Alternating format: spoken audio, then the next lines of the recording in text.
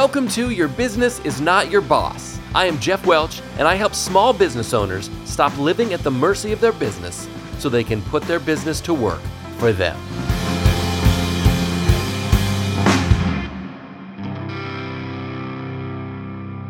What is up? Welcome to episode 8 of Your Business is Not Your Boss.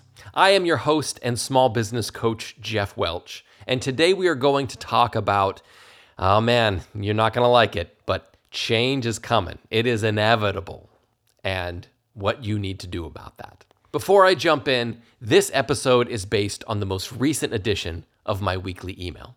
Each week, I send a message to small business owners just like you to help you kick your week off in the driver's seat of your business, where you should be. And I would love to have you join us. Just go to jeffwelch.com/email to subscribe today. All right, change is coming, folks. So there are a couple quotes. These are going to sound super cheesy. I think that they're brilliant, but they're also widely used, well-known, and so they can sound like a cliche. So you may want to roll your eyes, but if you want to do that, just do it, get it out of your system, and then let's talk, okay? So the first quote is, you didn't come this far to only come this far. And the internet is very undecided about who said this first. I have seen about half a dozen names attributed to this. So I don't know who said that. So if it was you, let me know. And Marshall Goldsmith said, "What got you here won't get you there." And those two things have been on my mind lately. There's a lot of change in my world. And so I think that these kind of ideas really come to the forefront when we're faced with these significant shifts in our work and our business and in the way that we operate, right? Like, I think sometimes so let me just tell you about The Lord of the Rings. I watched The Lord of the Rings not too long ago, right? And I don't think it's a big spoiler. The book's been out for a minute. So, Frodo and Sam, they're on this mission to get this ring to Mount Doom, right? They gotta destroy the ring. And there are multiple points along that journey in which, man, they're up against it. They're in some big trouble, right? And this idea of like they didn't come this far, they didn't go through all that they went to get stopped before they finally completed the mission, right? And there are all these moments where maybe giving up or it's too difficult to go on, and this idea that no, we're going to see this through to completion. In fact, this is super early on, but at the end of Fellowship of the Ring, when Sam is like, heading out into the water because Frodo's trying to leave without him and Sam's drowning up because he can't swim. Like, to me, that always makes me tear up because like that commitment to, I said I wouldn't leave you and I will not. And you can sort of take that to the next step and be like, the end goal, there's nothing but the end goal. We will not be stopped. No matter how hard it is. I love that idea. And then, of course, what got you here won't get you there.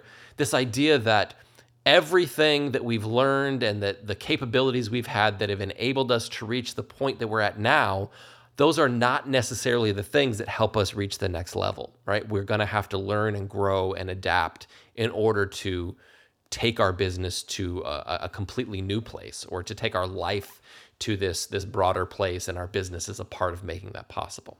So I understand that some of you are going to be like, yeah, that's a cliche. It's just a bunch of chatter to inspire you to do something that you should already be doing. But the thing that it comes up for me is that both of these represent the fact that change is unavoidable, right?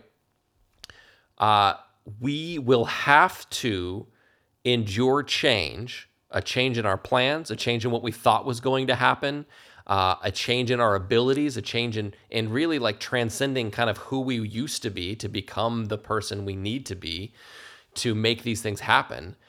These changes are coming, right? And there will be moments of satisfaction along the way when we complete things and when we say, I did it. That's great.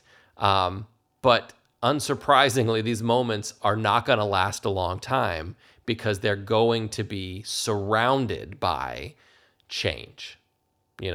that we're going to have this moment of satisfaction, and 5 minutes later, there's going to be something that's going to change for us, right? We're going to have to do something differently. The market's going to change. The people on your team are going to change. The tools you use are going to change. The things you want will change, right? The customers that today are your best customers, they're going to be different customers that are your best customers down the road. The products and services that are making the greatest impact in your business right now may not always be the products and services that are at the heart of that. The economy is going to change. Your competitors are going to change. The best way to reach your customers is going to change. Like, all of these things are going to change. And that can be a blessing or it can be a curse. And it really is up to you. I'd like to think that most people who find themselves in ownership of a small business, people with that kind of an easy for me to say, entrepreneurial mindset, are likely people who recognize that change is necessary and can be valuable, right? So it can be an impediment. We can certainly look at it that way. It's like, this thing that was working has now changed and I don't like it. But it could also be an opportunity. It could be a new path forward or a new way of looking things. So here's a mindset shift that I had in my business at one point that really changed things for me. So we typically have a team at my printing company that is pretty young and that is kind of at the beginning of their career, and they're sort of figuring themselves out, right? They generally haven't gone to college, and they are just at this point in life where they want to work, they need to work, but they're not sure who they are and what they want yet. And that person sort of necessarily is transient, right? They're not going to stick around for 5, 10, 15 years. They're likely going to be with us for a couple, 3 years maybe. And as they grow and learn, they are going to take those skills and level up, and they're going to move on through their life. And for a while, it was very frustrating for me that there was this constant turnover, and it seemed like no matter what we did, there was going to be this, churn with our employees. And then one day I started to think, this must be what it feels like to be a minor league baseball manager, because in the minor leagues, it is your job to prepare talent for the big league team, for the major league team, to then adopt and say, yeah, they're doing fantastic. We're going to call them up. They're going to be a part of the big team. And that is the job. A minor league manager can't be upset that the best players on their team advance. That's the job, right? That's exactly what is supposed to happen. And in fact, they're doing their best work when that happens. And I started to ask myself, man, maybe it is the fact that I am unwilling to accept that this is how this works, that this may be the game that I'm playing. I am preparing people for their next thing. And if we can have a good relationship during this window of time where we're together, like, it serves us both well, and I get to be somebody who is preparing them for the next thing. Once I took on that mindset, my relationship with the turnover changed radically. In fact, very strangely, the turnover changed. It actually shifted what the likelihood of that turnover turned out to be. But the most important thing to me was I wasn't frustrated that I was getting something that was inevitable. For the minor league manager to be upset that the stated purpose of their job would take place is a little bit of a fool's errand, right? So I needed to orient myself to here's how this works.